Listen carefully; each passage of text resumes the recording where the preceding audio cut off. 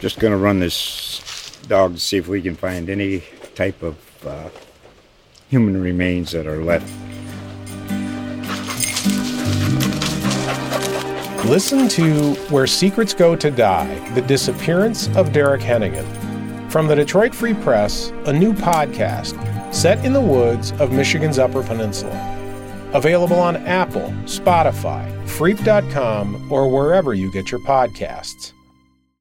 You are now tuned in to the Jags Den Podcast, the official podcast of the Jaguars Wire, brought to you by USA Today Sports Media Group, and also the #1 Jaguars podcast on the airwaves. What is up, Jaguar Nation? Welcome back to the Jags Den Podcast. I am your host, Phil Smith, a.k.a. Phil the Filipino, and we are recording here on a Victory Monday. Man, that's rare for us, right? I know. Man, it feels good to be talking to you guys in the middle of a winning streak. So here we are, and of course, I'm joined, as always, with Jacob DeLawrence and James Johnson. Of course, we are from the Jaguars Wire via USA Today. Gentlemen, how was y'all's weekend? How are y'all doing today? Tiring, but it's all worth it when it's a tiring weekend that resulted in wins. So I can't complain for that reason. Pretty much what James said. A little tired. Don't know why too much, but it was a good weekend. You know, Jags picked up a win, and yeah.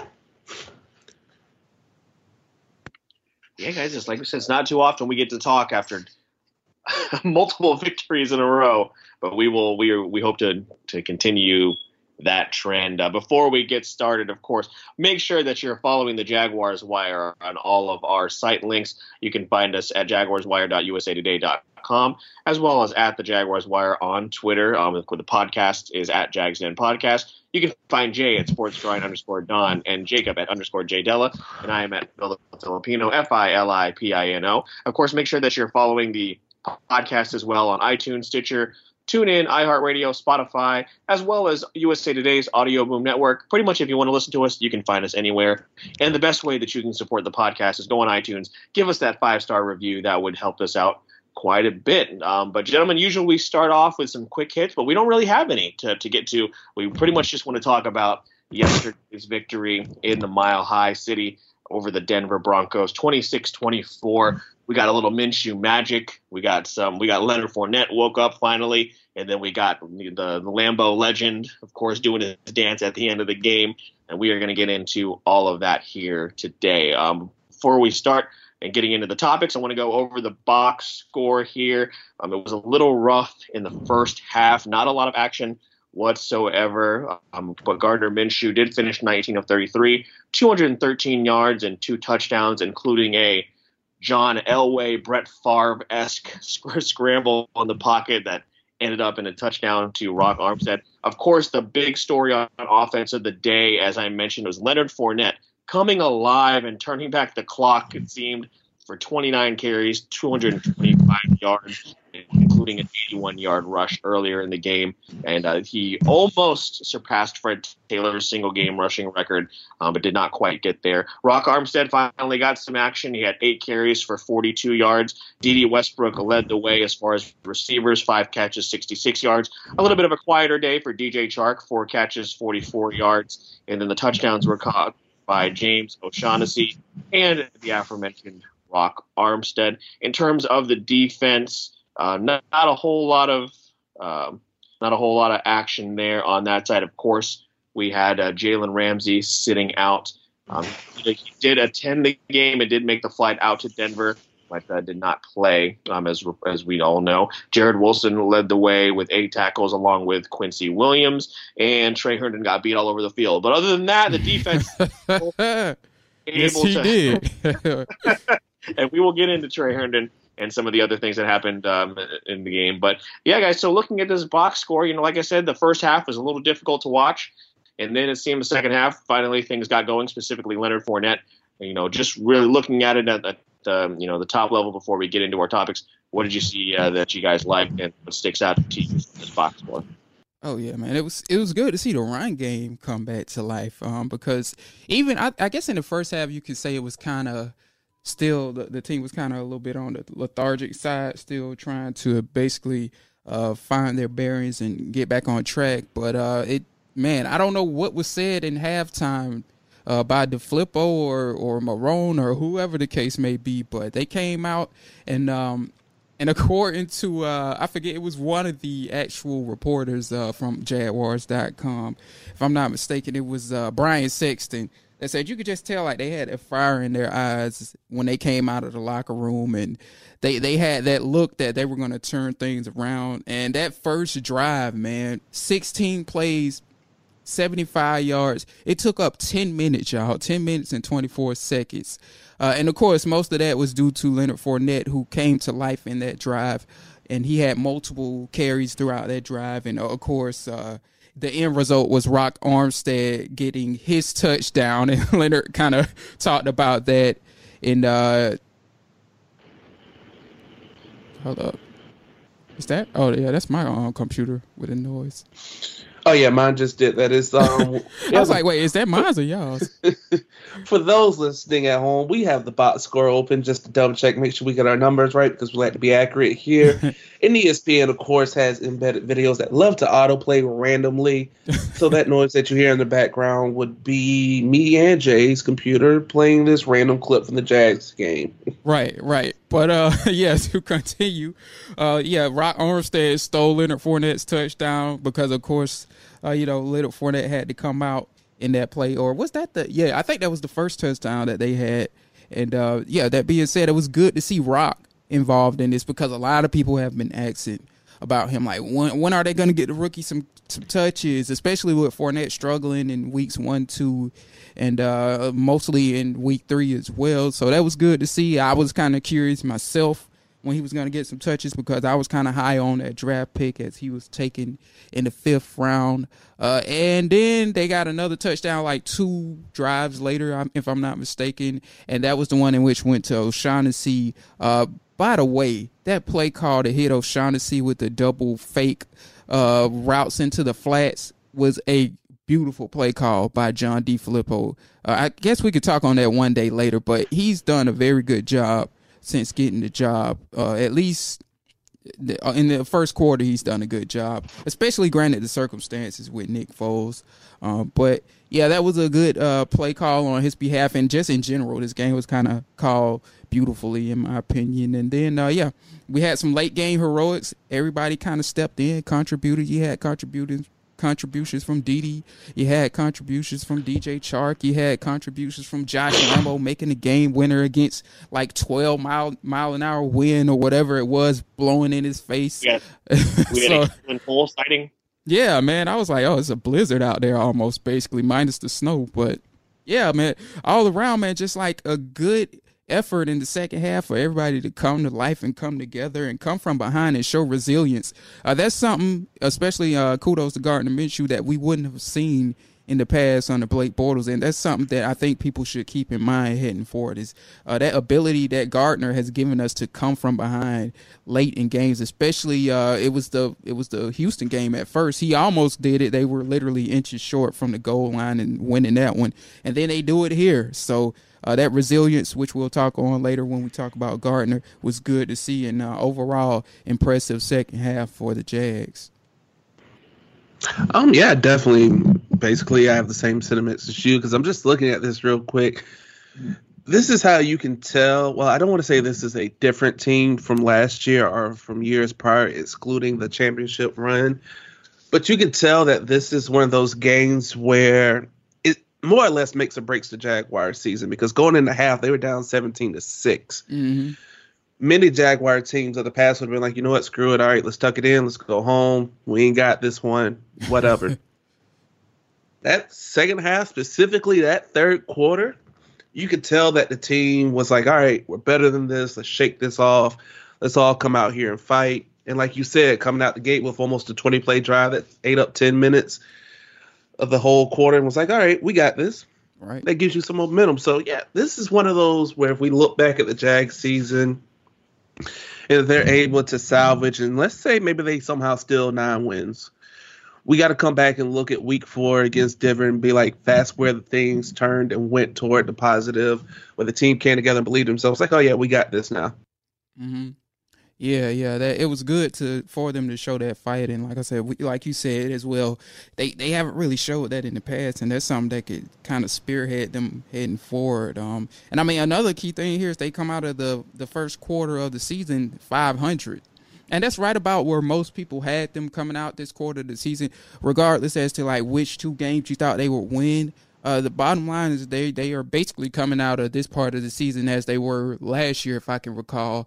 Of course, it was a lot of season left and some things went down and it kind of went all downhill. But look, right now, you got to be happy for the most part about where the Jaguars are heading into the second quarter of the season. Now, at one point, I'm sitting here looking through the win probability. At one point in the second quarter, almost going to right before the second field goal, the Broncos had a 95% win probability. And I understand you had a whole half of football left. Right. But if you just watch it, like teeters down to 70, 80, 60 for the Broncos. It goes the Jags' way when they start making that run. And then it kind of just dips a little back for the Broncos. And then the Jags snatch it away. So, again, this is just showing that the team is able to withstand a fight and is like, all right, look, we're going to go down. We're going to go down swinging. Case in point, you saw the Houston game. So there's progress here. Yep. And we probably have the Rookie of the Year under center. Yeah. It's been amazing to watch. We'll watch that later. One thing I did want to say, we'll talk about that later. One thing I did want to say is I think it helped. And I know this is your boy, Jacob, but I think it helped that they got Joe Flacco's number as well. I don't know what it is about him in the last 3 times they played him, but, yeah, they just seemingly they come to life against him, especially, like, in the second half of the game. And that was the case. That was the case here. I mean, albeit, like, he wasn't on the field for the times they were scoring touchdowns. It was their defense that couldn't stop the Jags, but yeah, I don't know. Like it seemed like every Joe Flacco game that they played in as of late, they've just seemingly come back to beat the team or has beat the team handily or whatever the case may be. Sir, I was in London with some extremely good seats to watch and witness that beat Yeah, down. I remember that. That 44 or whatever it was. Yeah, it was ugly quick. Yeah. So yeah, I will say that the Jaguars have Joe Flacco's number. I don't know what it is. I couldn't tell you. Flacco's no longer my problem. I thank Joe for my Super Bowl ring. Should have been 2 or 3.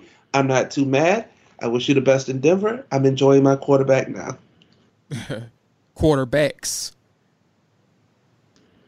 Oh, yeah, we got Minshew, too. But I'm in Baltimore. I'm enjoying my quarterback. That should have been a receiver. Because he on my fantasy team. So, anyway, Phil, we digress from the point. Yeah, I mean, to kind of add to what you guys are saying, it was kind of like the anti-Jaguar game, right? Just like Jacob said, in years past, this would have been a game that said, we're down by 11, let's pack it up, and Jay, you alluded to that beautiful play on the touchdown pass to O'Shaughnessy, and I tweeted this out last night. Blake Bortles would have sailed that thing into the Rocky Mountains, man. Like they would have never found that football. And of course, Minshew just delivers a dime, and it was just a great play, something we haven't seen from this offense in such a long time. So really, just in them just driving down the field, giving up the touchdown to really really quickly to, I think it was Sutland. That's old Jaguars moving the ball down the field and getting it into field goal range. That's new Jaguars, and that's what we hope to see a lot more of. So yeah, it was a great trip for the. Great for the team to come out with a victory, and also on the Jaguars, the BCB road trip as well, which that hasn't come up with a victory. Last year they went to Dallas, and then the year before they went to Tennessee. So it hasn't been. They haven't had a lot of luck on that road trip. So good for them, and hope everybody had a good time up in Denver. But yeah, so we'll get to the good, the bad, and the ugly as far as the game. Like we said, no quick hits to get to this week. So. As far as the good, you could even say the great was Leonard Fournette, who finally finally came to life this season. We've been waiting to see this from him, since all the talk of, of him improving in the offseason and going to Wyoming to clear his head and get in better shape. And there have been moments during the year we have seen the burst we have not seen from him since year one. And we definitely saw that yesterday. And they just had no answer for him, guys. As we talked about before, 29 carries, 225 yards, including that 81-yard game that put them in position for that first score. So, guys, what did you see that of Leonard Fournette here yesterday that was, that made you feel good? What did you see specifically out of him, and why was he able to have so much success against this Denver? Hold on. Let me get this one real quick, Jay. Let me start this one off. How do you rush for 225 yards and not hit pay dirt one time? You rush for 225 with an 81-yard sprint and you don't hit pay dirt like one time? That's what I'm really trying to figure out just looking at this. I'm like, okay, 225, 29 carries. He put about 8 every carry, 81-yard burner. Okay, cool. Oh, wait, he has no touchdowns? How does this happen? But as far as why Fournette was able to run all over the Broncos, who have, for the most part, a relatively solid and consistent top 10 defense, it really just came down to blocking and schemes. Like, for once, the Jaguars were actually able to get their run blocking where, hey, we have more blockers than they're sending people, so it's freeing Fournette to find a lane. And I've always said the issue with Leonard Fournette is not so much let me phrase this. The issue with Fournette is that he has to find a hole to hit to get out and free, and then he becomes more deadly. Because if you just contain him, he's just going to try to bowl you over in his 5 yards. Fournette in the open, nobody wants to hit that. Or it's really, really hard to hit and to take down by yourself if you're the safety or a corner trying to come in and make a play. Yeah, ask Dawson. I think that was Dawson that made a tackle on him on that 81-yard play. Yeah, it's not easy. So that's the thing with Fournette is if you keep him bottled up, then yeah, he'll probably get 100 yards just because of attrition. After 4 quarters, you're like, man, I'm tired of hitting him. So it just starts to pile up. Those 2 yards become 5 yards. But once they're blocked and he can pop to the outside or he can cut right through the middle, make a linebacker miss, and he's gone. Yeah, that's where Fournette becomes dangerous and deadly, and that's how he was able to run for 225 with no touchdowns. You couldn't give me one touchdown. That's all I wanted. It's just one. Yeah, like I was saying, I think again on the that first drive of the second half when he ran the 81-yard gain, he had to come out. Of course, like we all saw him do the hand gesture to the sideline, like, "Hey, get me out! I need some of that oxygen on the sideline," or whatever the case may be. But yeah, he had to come out. That's when Rock Armstead came in, if I can recall correctly. And yeah, Rock took his touchdown because Leonard Fournette was on the sideline getting some air or getting a breather, should I say. So I guess like he ran so hard in that first drive, he had to get a little breath, and the rest is history. I mean, look, I guess the rookie won't complain about it. First touchdown ever in a regular season game. So kudos and congratulations to him. That's nice to see some rookie to rookie when you add Minshew into the thing, rookie to rookie connection there. But like Jacob said, yeah, the blocking was better. That was probably the key part of it, albeit they had a lot of penalties on the offensive line, but they still found a way to make it work and make it happen. But the blocking was significantly better this time around. That's been a lot of the issue in terms of these, I guess you could say the first 3 games before that is like the blocking just wasn't there. And John DeFilippo said it coming into the week. I'm just paraphrasing him, but he's like, hey, we had to look in the mirror and figure out why we aren't getting success or having the success we want in the run game and figure this thing out in terms of getting everybody blocked and being more physical and just getting the job done in the trenches, because previously they weren't. So obviously with them paying attention to detail in terms of the run game throughout practice, and kudos to them to like not letting the outside noise distract them. And they really honed in on the run game this week, according to the Flippo, and got those things figured out for the most part. And hopefully they can kind of continue on and have more success in the run game, because make no mistake about it, this team will only go as far as Leonard Fournette will take them on offense. So that's a good thing to have him into the mix. And Yeah, that was pretty much it. I like I said, I think it was more due to the guys getting the job done in the trenches, but they got to get those penalties cleaned up. Yeah, and that is a good segue into the bad as far as the penalties. The Jaguars had 12 penalties for over 102 yards, bringing them to 35 on the season, and 5 of those came from Cam Robinson, who at the end of the game almost blew it for us. We'll get to that here shortly. And then also rookie Jawan Taylor on the other side as well. So, of course, it's great to come out with a win, but, just those penalties, man, it's just an ongoing problem we're seeing here as far as the offsides penalties, holding penalties. Now we know holding has kind of been a huge problem all over the league, but they have finally backed off on that a little bit. But as far as the penalties, guys, what's it going to take really? Is it just lack of discipline? What's going on here?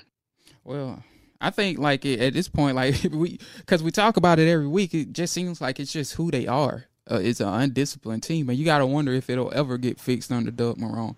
And look, that's not Doug, because one thing about Doug is he's been very resilient in these trying times to be a Jaguar coach. He entered the season on a hot seat, and he just keep fighting and keep finding his way to get wins somehow. Loses his quarterback in the second series of the season, the second offensive series, and now he's at 2-2 somehow, some way, with a rookie from the 6th round. But in terms of the actual penalties in itself, that's one thing he hasn't been able to get corrected, and he's shown the ability to, in my opinion, Doug Marrone has learned a lot of lessons over time, and he's adapted and changed things and change for the better in terms of learning from those lessons. But this is one thing he hasn't been able to correct. And I guess you could say it's not him out there, the one that's committing the holding penalties or whatever the case may be. But I guess some of it could boil down to coaching at times is what I'm saying. A clear example, Cam Robinson getting a holding call on week 3 against the Titans when he was on the backside of the play. You know what I'm saying?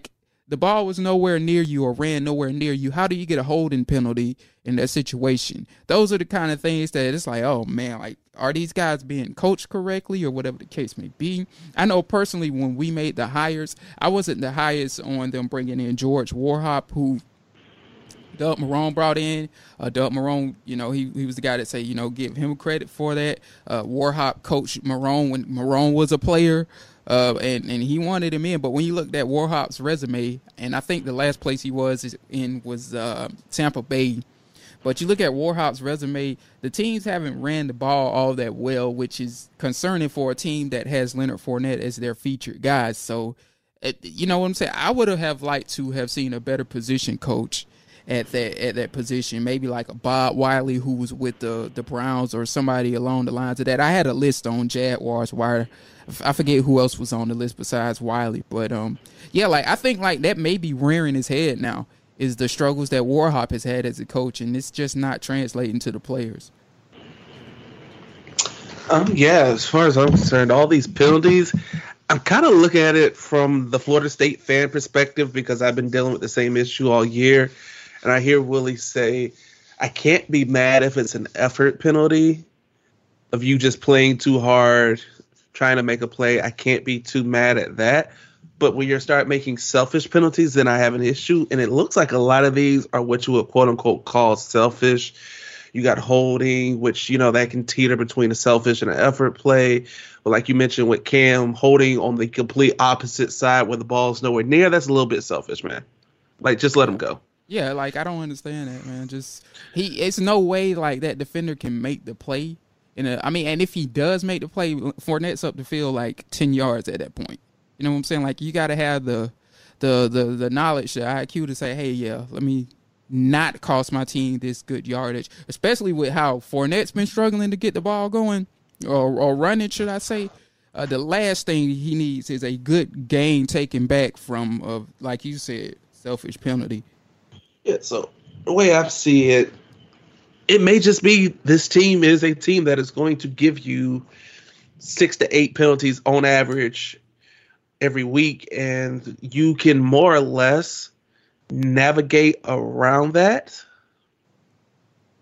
if you, depending upon when they come, so they don't shoot you in the foot. Like, if you're getting called for a holding where you're down by 3 in the fourth quarter with like 5 minutes left and Fournette just broke one for 6, yeah, it's going to completely screw you. But for the most part, these penalties haven't been that impactful across the season.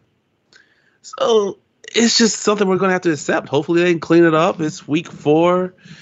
I say if we get to week 8, week 10, and we're still averaging 6, 7, 8 penalties, and we're still in the top 5, top 6 of most penalized teams in the league, then yeah, it's a problem, and it's also probably indicative that we're a team that is going to commit a lot of penalties for better or for worse. Right. And one thing to keep in mind here now, like the Jaguars are starting a rookie at right tackle, Jawan Taylor, who leads the league in penalties right now, and I forgot the exact number on that, but yeah, he's like, I think it's like 6 or somewhere along the lines of that for him. But bottom line, he leads the league in penalties, which, I mean, you know, I can understand a rookie, is 6, and the next person has 4, which is, I think it's Andre Smith from the Cincinnati Bengals. But I can understand, like, the penalties coming from a rookie, especially in this situation. You know, like, he's going against, like, Von Miller and Bradley Chubb. So, of course, like, he's going to get a hold or he's going to get a false start or whatever the case may be, because, you know, he's trying to anticipate or do what he can to stop what essentially is a All-Pro and future Hall of Famer in Von Miller and a future Pro Bowler if Bradley Chubb hasn't been to the Pro Bowl already, and I don't think he has. He's trying to stop a future Pro Bowler as well. Typically, look, now the Jags aren't going to face teams with that kind of a pass rushing duo in terms of when you look at their schedule. At least I don't think so. None come to mind. They do play some good defensive teams. But, yeah, as you were saying, Jacob, now if they could get in that 6 to 7 range, as crazy as this sounds, I'll be fine with that, because a lot of their games lately have been double-digit penalty games. I know they have at least 2 this year. One of them clearly was yesterday on Sunday against the Broncos. And I think the Texans game was another double-digit penalty, and then I think the other 2 were single-digit penalty games. If they could get in that 7 to 6 to 8 type of range, I think we could live with that. But when it started getting into double digits, you know, it could cost you. And in this case, it could have costed them because the game was only won by, 2 points or what it was. And it was another penalty, I think me and Phil actually talked about this, that could have been Cam Robinson having to be wrestled to his side of the field. That could have cost Josh Lambo some yardage for the game-winning kick, which is just ridiculous to say in itself. But you can't, like, you know what I'm saying? Like, if it's for the game-winning field goal, you just got to let that go. Whatever was said to you, you got to let that go. And if you want to fight somebody after the game, okay, when it doesn't cost you in terms of a game-winning kick or a penalty or whatever the case may be. So that's another thing, man. Like, the Jaguars got to get their tempers in check. As much as I just praised Doug Marrone, that's something that's still that immaturity and that issue is something that just still really exists in the Jags locker room that has never gotten fixed really since he's been the coach. Yeah, no argument there. But again, this kind of comes back to Coughlin in a weird way. More specifically, the conversation me and you had with Leon Searcy about how Coughlin is positioned as this disciplinarian, but yet all his teams are very much buck the system. Yep. Like, yeah, whatever. So is it really a Marrone issue or is it a Coughlin issue? Right. And yeah, me and you actually were saying, like, that could, you know, that's something that the front office should, you know what I'm saying, they should put a lot into when they evaluate players. Like, is this going to be a player that's going to be selfish, and is this going to be a player that's going to be disciplined on the field, not just off the field, but discipline on the field obviously could hurt you as well. So, yeah, you're right. Like, I mean, they're the one who make evaluations on these players and pull the trigger on them in terms of drafting them. And, that's a very, very fair point. Yeah, a lot of categories. Of course, you want your team to be leading in. Penalties, obviously not one of them. Of course, Jawan Taylor, as you mentioned, is a rookie, and hopefully he will get everything together. But yeah, that scene at the end of the game, I've never seen someone still so upset after a win as I saw Leonard Fournette, because he was still irritated about what Cam Robinson had done. And I don't know if that's come out about exactly what had happened, but I mean, who was it that he pushed out of the way? I can't remember who it was. I think it was O'Shaughnessy. Yeah, I think it was O'Shaughnessy that he pushed out of the way. Mm-hmm. And Gardner Minshew, mind you, how old is Gardner? What is he, 24? 23. Gardner Minshew trying to calm down Cam Robinson. Right. You know? That scared me too. I was like, oh, Gardner, get out of the way. You might get hurt, bro. Like, you already got nicked on the leg already. Like, but I mean, he was like, yeah, like you said, Gardner was just being a quarterback, being a leader, being a sensible player, trying to like, hey, Cam, it's not worth it, man. It really isn't. Yeah. All I know is years from now, when Gardner Minshew gets that big contract and he buys his offensive line presence, Cam Robinson's not getting one. So we'll see how that pans out in the future. But that Rolex watch. Exactly. Or what? Willis. Yeah, exactly. Ezekiel Elliott got his O-line four-wheelers a couple years ago when he won the rushing title. So yeah, I'm just saying, Cam, the quarterbacks get paid. You're gonna want that gift, okay? So just keep it in check. But anyway, speaking of Gardner Minshew, guys, Minshew Mania is not slowing down whatsoever. Not here in Jacksonville, not in the national media where the Good Morning Football, I believe is the name of the show, gave a shout out to Bold City Cap, who get that Minshew t-shirt from DuvalTillWeDieShop.com out on national television. So there is just no the guy is coming he wants that Rookie of the Week crown every single week. He's not allowing anyone else to take it from him.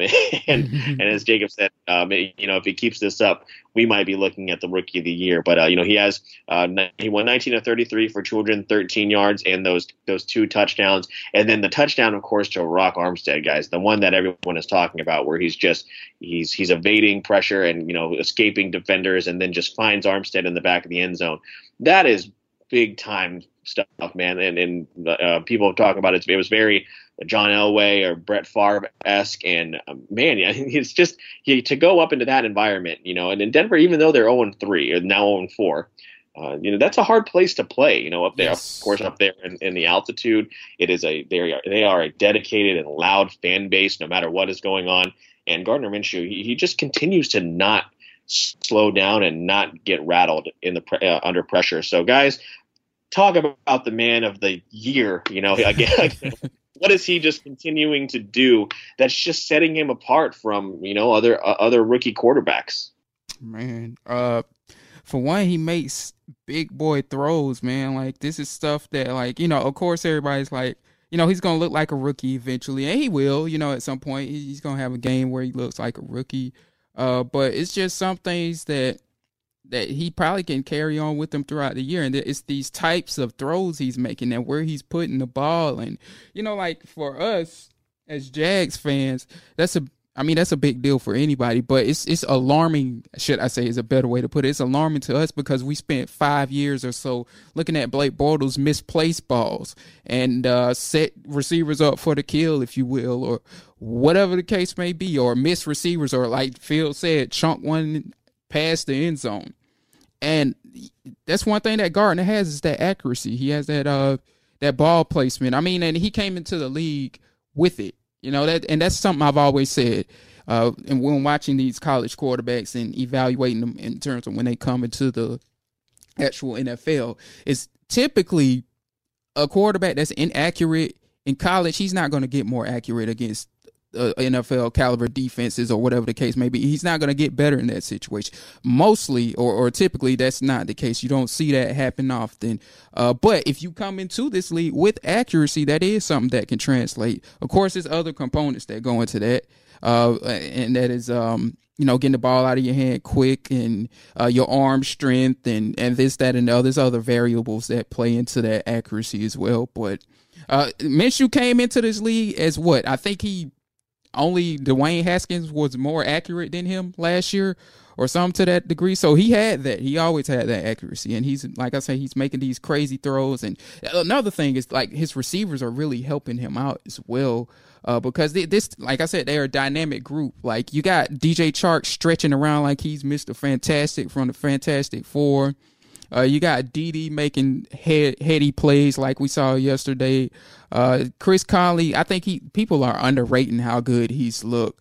Chris Conley has been, I mean, the stats aren't there, but he's made some clutch catches and he's shown some ability after the catch as well. So, yeah, man, kudos to Gardner, though, getting back on him, man. He does look like he can make a push for that Offensive Rookie of the Year. He should be ahead of everybody in terms of the Vegas standings, but Vegas clearly, with him being from the small market, they got Daniel Jones, Danny Dimes over him, which, I mean, what else did we expect? Like, one guy plays for Jacksonville, one plays for New York. So, that being said, man, I'm very impressed with what I've seen out of Gardner, man, and I really can't wait to see more. Yeah, you say that Minshew's going to look like a rookie at some point, and you're right. He is going to 100% look like a rookie, and I promise you it will probably be against the Titans. It will be the most mundane one game where he's like, yeah, man, you should light this up. Nope. You're going to get that 12 for 42, $125, just looking horrible game. Well, hey, look, he can never look as bad as Blake Bortles has against the Titans. That was Blake Bortles' kryptonite. He plays the Titan. Blake could only complete 9 passes, whatever the case may be. But yeah, I mean, you know what? Just kind of speak on it. Actually, I think if he does have that game, it's going to be this week against the Panthers. They lead the league in terms of passing defense. But go right ahead, my man. Yeah, see, I hear that logic and I see that logic, but just the way history has played out, that one game where you're like, yeah, they're not finna lay an egg. They go out and completely lay an egg. That's true. And Minshew kind of had a pedestrian 19 to 33. He had a $186 once you take away his sack yardage. He had a quarterback rating of 97, so it looks good. But if you just look at the numbers, you're like, yeah, nothing special. But like you said, he had those plays. He had that scramble. He kept plays alive. Like Phil has said, he didn't airmail one to Rock, so everything worked out well. And hey, man, might as well ride it while it's hot. You got Sunday Countdown doing bits on him with Uncle Rico. You got Good Morning Football. Everybody, like mama's just loving Minshew and the mustache. And I feel like I say this every time we talk about Minshew. He may have been a steal getting him that late in the draft, because if it wasn't for Mike Leach calling him, he'd be a grad assistant at Alabama. Saban doesn't hire people who don't have an IQ. Yeah, we talking about a future offensive coordinator probably. Yeah, so if Minshew wants to, whenever he's done playing ball, if he wants to go coach at a high school, be an offensive coordinator at college level or something, he clearly has the capabilities of it. Because for Nick Saban to be like, yeah, I need you as a grad assistant here, come on. And then Mike Leach should be like, nope.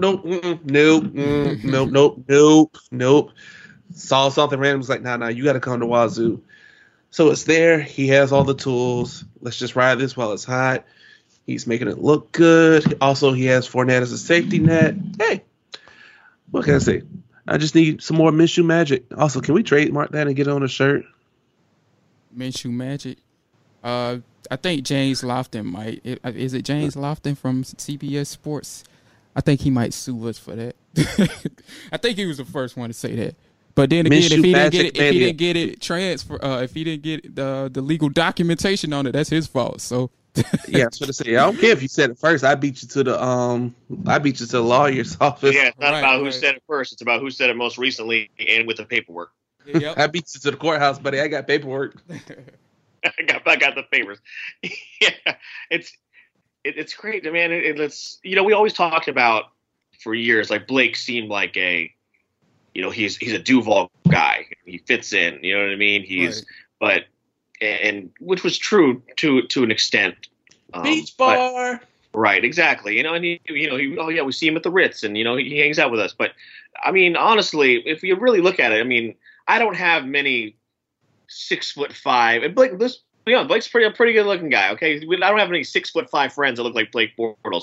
I do have some friends that look like Gardner Minshew. Okay, hold on. Sir, I'm 6'4 1/4, and you're saying I'm not good looking? So Gardner Minshew. Okay. That's duly noted. We will replace you. So Gardner Minshew. I mean, I went down last week at the Mark Brunell show down at Sneakers down at Jack's Beach, and let me tell you, the crowd was crazy. The place was full. I didn't even get to get the picture or get to talk to him because the line was just so long, and he had to go. And it's crazy because in that building are Miles Jack and Mark Brunell, and no one even cares. All right, like that's the kind of impact that this guy is having on the city. And we talked about how Jalen was, when the trade request came up, is the most marketable and recognizable Jaguar we've ever had. That might not be the case anymore 2 weeks later after the trade request. Crazy, bro. This man selling shirts, socks, you name it, bro. He's very good, even though he says that he's a little shy and quiet, but it doesn't come off that way. His interview after the Titans game, I thought he did great. I think he's very approachable. All these stories are now coming out of people that he's talked to, before the game, in the preseason. I saw a friend post a Facebook story. He was actually at one of the local ale houses with some friends watching a game, and some people recognized, or his table recognized him, and his kids went up and asked for a picture with him. He said absolutely. I guess the picture came out a little blurry. The kids were nervous to ask him for another picture, and they ended up doing it. And he said absolutely. So he's integrating himself with the community, which I don't think is very hard for him to do, because I think with him being where he's from, Jacksonville's very. We're here in the South. He's very comfortable. He's very familiar with this area, and I think that's just why he's fitting in so well. And the way that he played at Wazoo, that's why he's not afraid. He's not afraid to sling the ball all over the place, where sometimes you see these quarterbacks come in and they're very timid and they're shy, and you're not getting that from him because he's used to just throwing the ball all over the field, and I think that's 50 times a game. Exactly, so he's just used to it, and it's great to see, a guy like that come in, and I think he's just very aware that this could end at any point. You know what I mean? Because week 11 or whatever, it gets closer and closer, and then we're going to have that conversation. I know where I feel. If he's still playing this way, you can't put Nick Foles back in. Nah, I'm with you. You can't. But is it to boil down to like how much power the front office has? Maybe because they're the ones that can make the argument about money. But I wouldn't. I would ride with Minshew if he's playing like he is. And that's why Philly let him go, right? That's why Philly let Foles go, because they didn't want to pay him all that money to sit on the bench. Is that what Jacksonville's going to do? Good question. We'll have that conversation when it happens. But Jacob, you about to say something real quick. Yeah, I was going to say, here's the problem with the whole potential issue of, do we go Foles or do we go Minshew? Foles isn't due back for another 5 weeks at best. Week 11 is when he week can 11. return. 7 weeks. So 6-7 weeks from now. So let's say come week 11, I don't have a schedule in front of me, but let's just say the team is 6-5. And we sit Foles for week 11 because you give them that extra week. So going into week 12, the team is 6-5, assuming there's not a buy-in there. Do you really want to put Foles back in? I mean, you have to, because this becomes the issue of Kaepernick versus Alex Smith in San Fran. You can't lose your job to an injury, even if your backup is setting the world on fire. Why you can't lose your job if your backup is? I mean, like if you the coach, like if you Marone, it's to injury. I mean, but still, man, if you know what I'm saying, you address that after the season. It's like, right. Hey, you know what I'm saying? Like, hey, this guy's hot right now. We're not replacing you because, you know what I'm saying? Well, I'll put it this way. Minshew's hot right now. This is the case you make if you're Marone. We're going to ride this out. After the season is over, then it's another quarterback competition. And let that be that. I mean, like, and if Foles, I mean, what can Foles say if Marone come to him and say that? But again, like, I got a Super Bowl. I'm clutching the playoffs. I guess. But I mean, he's you know what I'm saying? He's witnessed this before. He was the one that replaced Carson Wentz. Yeah, and when Wentz was healthy, what happened? Foles sat right down on the bench. So, I mean, it's that argument of, am I going to ride the hot hand, or am I going to give my starter his job back because he didn't lose it due to performance? He got banged up. Right. I mean, if I was the coach, you know, it would be Minshew's job if he's playing well. Now, if he's not, that's a whole nother story. But yeah, let's assume let's assume he plateaus out and this 19 to 33, 220 yards is what we're getting basically every week. That's just what we're averaging with Minshew. Do you make the change? I don't think Nick Foles is much better than that either. If that's what you're if that's the average, I wouldn't. I mean, like, those are Nick Foles numbers or maybe a little bit better. So what's the point in making the change, in my opinion? You know what I'm saying? I don't think, like, Nick Foles is going to be like this, you know what I'm saying, like, much better than the numbers we're seeing out of Minshew right now. Oh, no, I've never said Nick Foles would ever set the world on fire. So I'm just making the argument of you have a rookie who is currently on a hot streak. We'll assume he's going to have to level out at some point. So when the vet comes back, and also that's the other factor. Foles is a veteran here. Foles has playoff experience. Let's just assume, again, that the team is in a position where they could be chasing the wild card, because it looks like the Colts might be able to just hold this division down this year, even without Andrew Luck, which is really miraculous in of itself. Mm-hmm. So let's assume the Jags are chasing a wild card here. Right. Don't you want your veteran that can help win a game? Yeah, I'll tell you why that don't really mean much to me, having that veteran, because Blake Bortles almost got us to the Super Bowl. That's why I would take the chance with Minshew. I'm just saying, Blake Bortles, let me say it this way. We almost made it to the Super Bowl with Blake Bortles. A blind squirrel finds a nut every now and then also. A broken clock is right twice a day. Hey, again, it's just, I mean, we've seen cases where not so good quarterbacks have, you know what I'm saying? And I'm not saying that Minshew's not going to be a not so good quarterback, but, you know, like, that whole veteran thing that don't mean nothing to me. I mean, to me personally, though. You're right. But here's the thing. Because I feel like a Trent Dilfer mention is coming. I wouldn't even think about Trent. Let me just get in front of it right now and just go ahead and say I was thinking like more along the lines of Trubisky. I think Trubisky went to the playoffs last year. Yeah, but he's carried by a top 10, a top 5 defense. That's my argument I was going to say. Dilfer won a Super Bowl on the back of arguably a top 10 all-time defense. And I could probably make the argument that they're a top 5 all-time.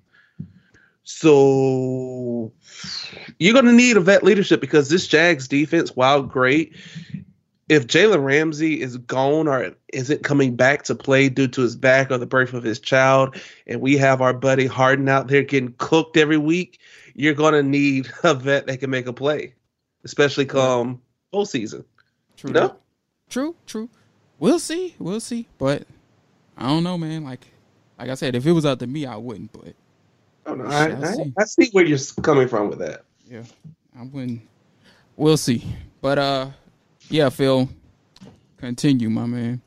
Yeah, and, of course, this was a completely different era of Jaguar football, completely different regime. But remember, this franchise has made this mistake before where David Garrard led the team to the playoffs, and they put Byron Leftwich in against the Patriots, and he laid an absolute egg. And, of course, this is, like I said, there's nothing to do with what's going on right now, but, we just hope history doesn't repeat itself. I think you go with, in my opinion, you go with a hot hand.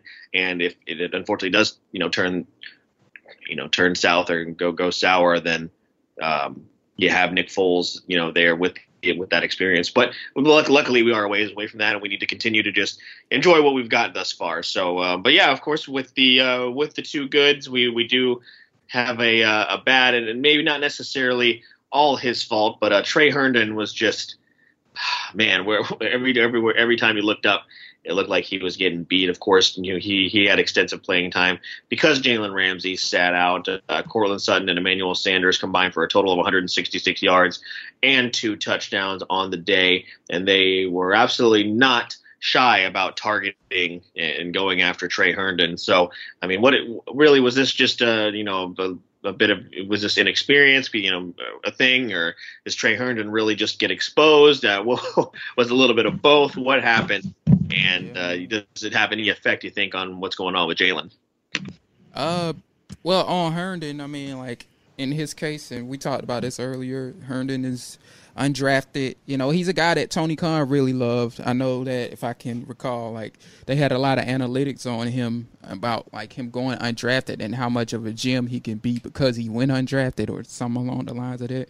We've heard Doug Marrone rant about him at times, and especially in the summer during training camp. But, you know, this game might have humbled them in terms of their takes. I mean, and in Trey's defense, as I was going to say, we talk about somebody who's undrafted compared to a all-pro, so, of course, there's going to be a drop-off there. But at the same time, like, I think what concerns people is that Joe Flacco isn't necessarily a guy that you want to have on your resume beating you like that. No offense, Jacob. I mean, but this is no, none taken. So, you know, like, that's just a bad mark to have on your resume in terms of the eyes or the perspective of the fans. So, does it have an effect on Jalen? I would like to think probably so, in a sense that the Jaguars know they can't trade him now. I mean, again, who's to say even if they keep him, who's to say he's going to play? But that's beside the point right there. But I feel like if they feel like they can get him on the field, they absolutely, definitely would try and keep him. And even if they can and they don't get the compensation that they feel is necessary for him, they'll still keep him. And he can do whatever, you know. But, yeah, I think it does affect the Jalen Ramsey situation. The other question, I guess, is whether or not Jalen, if they keep him, which I tend to think they will, if they keep him, will he play? But if he don't, you know, they got to stroll Herndon out there or whatever the case may be. Yeah, this is directly related to Jalen and directly affects Jalen because it's real simple. If you're Jalen Ramsey, you just walk into Coughlin and Marrone's office and you hand them game film of just Trey circled, and you're just like, really? This is what you have behind me? And you want to sit here and act like this so we can either settle this out or you get me out of here. Because if you're any NFL team, you realize Boye is still sitting on the other side of the field. You're like, yeah, I'm not touching that. Nope. Well, are you insinuating that it's about money when you say he need to go in the office or whatever the case may be? I'm not saying it's money, but I'm saying more so, look, we're going to air this out and we're going to do things my way. Like, it's going to be a power play because Jalen can basically essentially go in and go, hey, look, you can either trade me or I'm just going to sit out the rest of the season, because if I'm not mistaken, he's accrued enough time where that this year counts actually towards a year on his contract.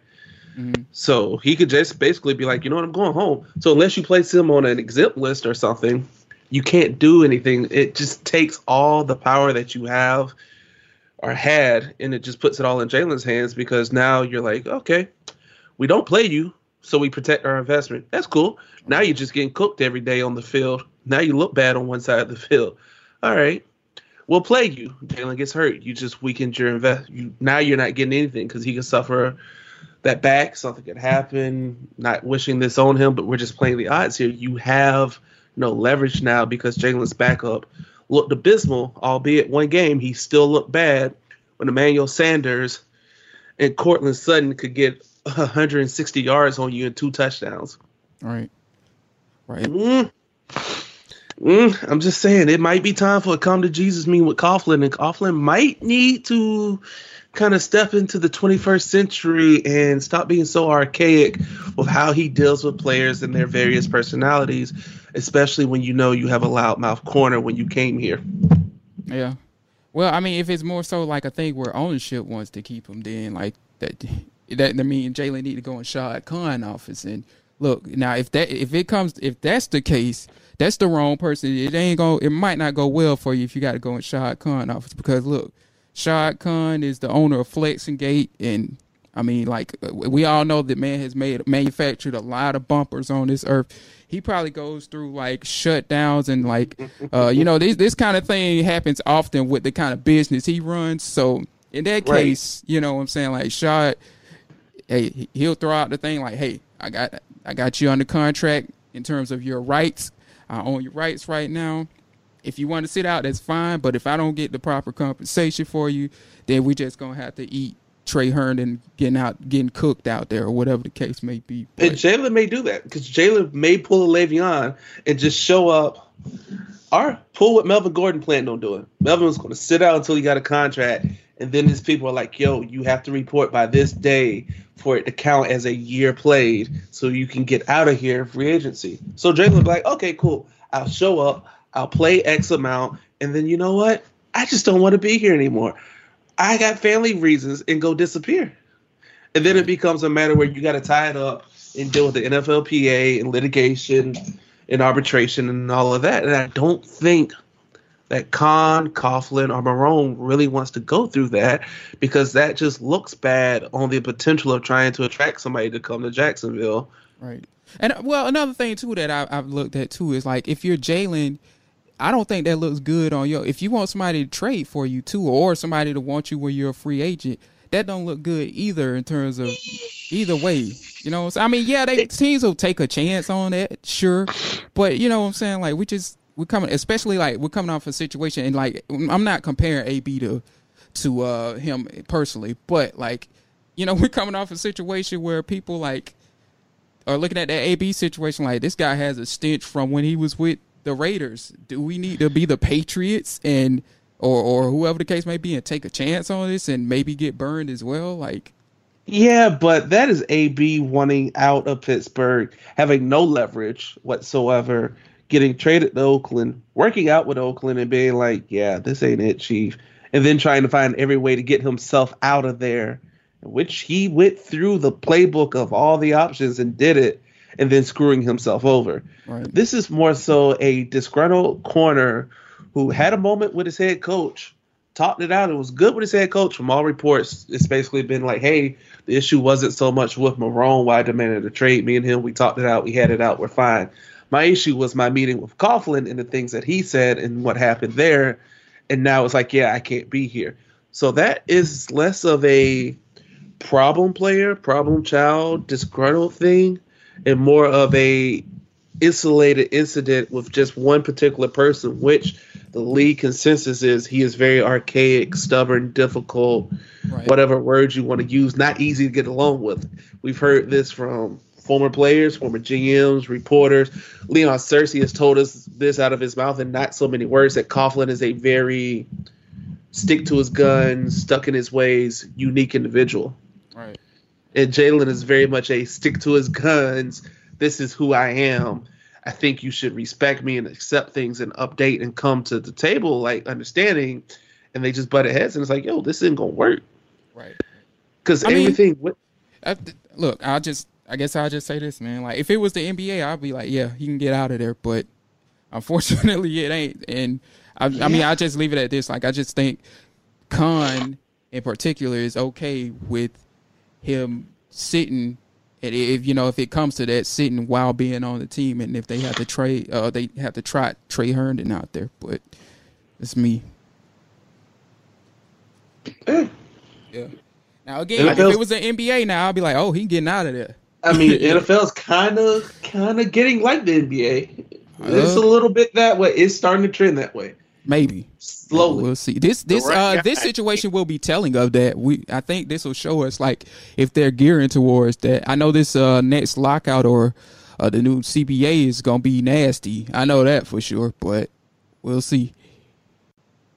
Yeah, and the thing what you were saying earlier, Jacob, is as far as Coughlin coming to terms with this is how the way things are. He's not going to. Honestly, I don't. He's going to lie out. He's going to sit back on, I've got 2 Super Bowls. This is how things are going to go. And I hope that ownership has the wherewithal to be like, all right, well, bye. Just you can't, right. You trot out.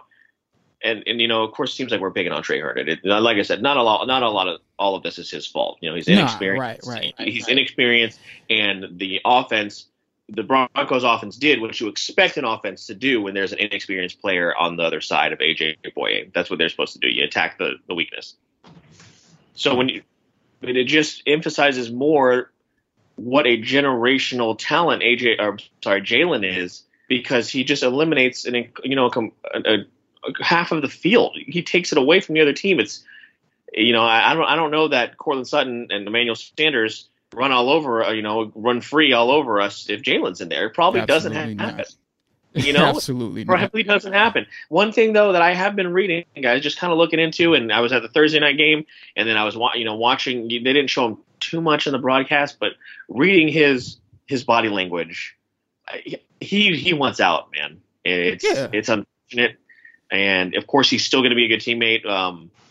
But I honestly think this is going to end with him being gone, unfortunately, and you just hope that we get a good haul, and we kind of got we the three of us went back and forth on what we think is possible and realistic for them to get.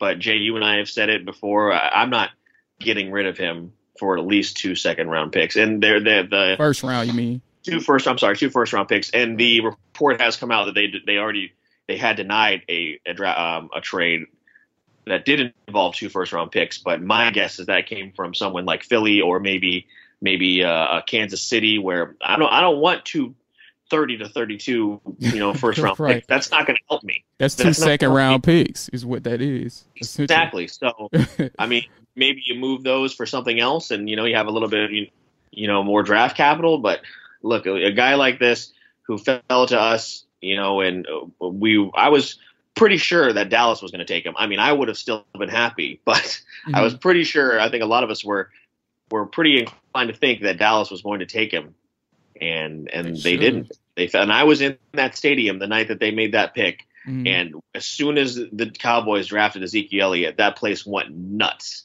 because we were like, "Holy crap, it's going to happen!" And he's been here, and he had the year of success with the team, and the rest of it's been very frustrating. He's a guy that wants to win, but unfortunately, I had to see this going, the way that we don't necessarily want it to go. But it's just something that's going to continue to be a topic of conversation, and we'll see if he suits up next week against Kyle Allen in Carolina. Kyle Allen's been a little inconsistent, but his first game he played well. This most recent one, but they still pulled out the win. So we'll see what happens next week in Carolina, our sister team, as far as 25-year anniversaries. So it will be interesting to go up there. But yeah, guys, that's pretty much all we wanted to talk about this episode. One of our shorter ones, but like we said, we just wanted to focus on the win, let everybody bask in that glory and enjoy the win streak that we're currently on, and hopefully we can continue when they go up to Charlotte. Can we also talk about really quick? Just I don't know if you guys saw the video they released of Doug Marrone in the locker room after the game, but he needs to work on his post game speeches. Okay, or maybe just don't let him speak. Yeah, maybe just don't let him do that and have someone else cover it. But yeah, that was just not very. I wasn't very enthralled by coach's words, but at least they got the win. But yeah, guys, what else are we working on, and what do you want to talk about to close out? And we'll head into week 5. Pretty much preparing everybody for the Carolina Panthers, who look to be a very interesting team. I'll probably link up with Tim Weaver, the Panthers Wire managing editor, who actually I think he may run the Falcons Wire too. But yeah, very knowledgeable dude. We'll probably do some questions, some Q&As. Might try and get him like in some kind of a audio formatted type of deal, if you want to do that. If he has the time to do that, that is. But yeah, it'll be a lot of studying the Panthers, and I guess for today, which is Monday, it'll be more so just recapping the game and looking at some unique stats and PFF grades and what have you. Yeah, not too much going on over here. Just kind of enjoying a little bit of downtime, and just gonna see and look at the Panthers and think, can we beat the backup? It's the battle of the backups. Yeah, it's gonna be interesting, man. Two backups that kind of are playing. Well, I mean, in Allen's case, I don't know if he's playing as good as Minshew, but they are going into this with momentum, no doubt. The matchup, of course, everyone was waiting for going into the season, and Kyle Allen versus Gardner Minshew. You know what's funny about Kyle Allen? ESPN mentioned that coming out of high school, Allen was the number 1 rated pro-style quarterback in his class. Wow. And they're like, yeah, he hit college and he kind of struggled. And I've been watching like the clips and highlights, and I'm like, oh, this kid can kind of ball a little bit. But welcome to Sac City because you got to see the Jaguars, son. It's going to be a rough day. Yeah, let's hope Saxonville shows up against Carolina. Of course, we'll have a lot of stuff to preview as the week goes on. But yeah, guys, thanks again for joining us for the Jags Den podcast. Of course, you can make sure you follow us at all of our social media sites to stay up to date with all the latest Jaguar news. You can find us at the Jaguars Wire, jaguarswire.usa today, as well as _ J Della for Jacob, sportscoin _ Don for James, Phil the Filipino, FILIPINO for myself. But yeah, guys, like I said, enjoy the victory. I hope everybody is enjoying Minshew Mania as well. Y'all stay safe. We will see you next time. Jacob, tell them what they need to know. Miles Jack wasn't down. Was it a question or was it a? Yeah, I was like, wait, you asking Phil? Is it? What's going on here? Miles Jack wasn't down, right, Phil? Was he? Yes, no. You know damn well he wasn't down. The referees that ruled him down know that too.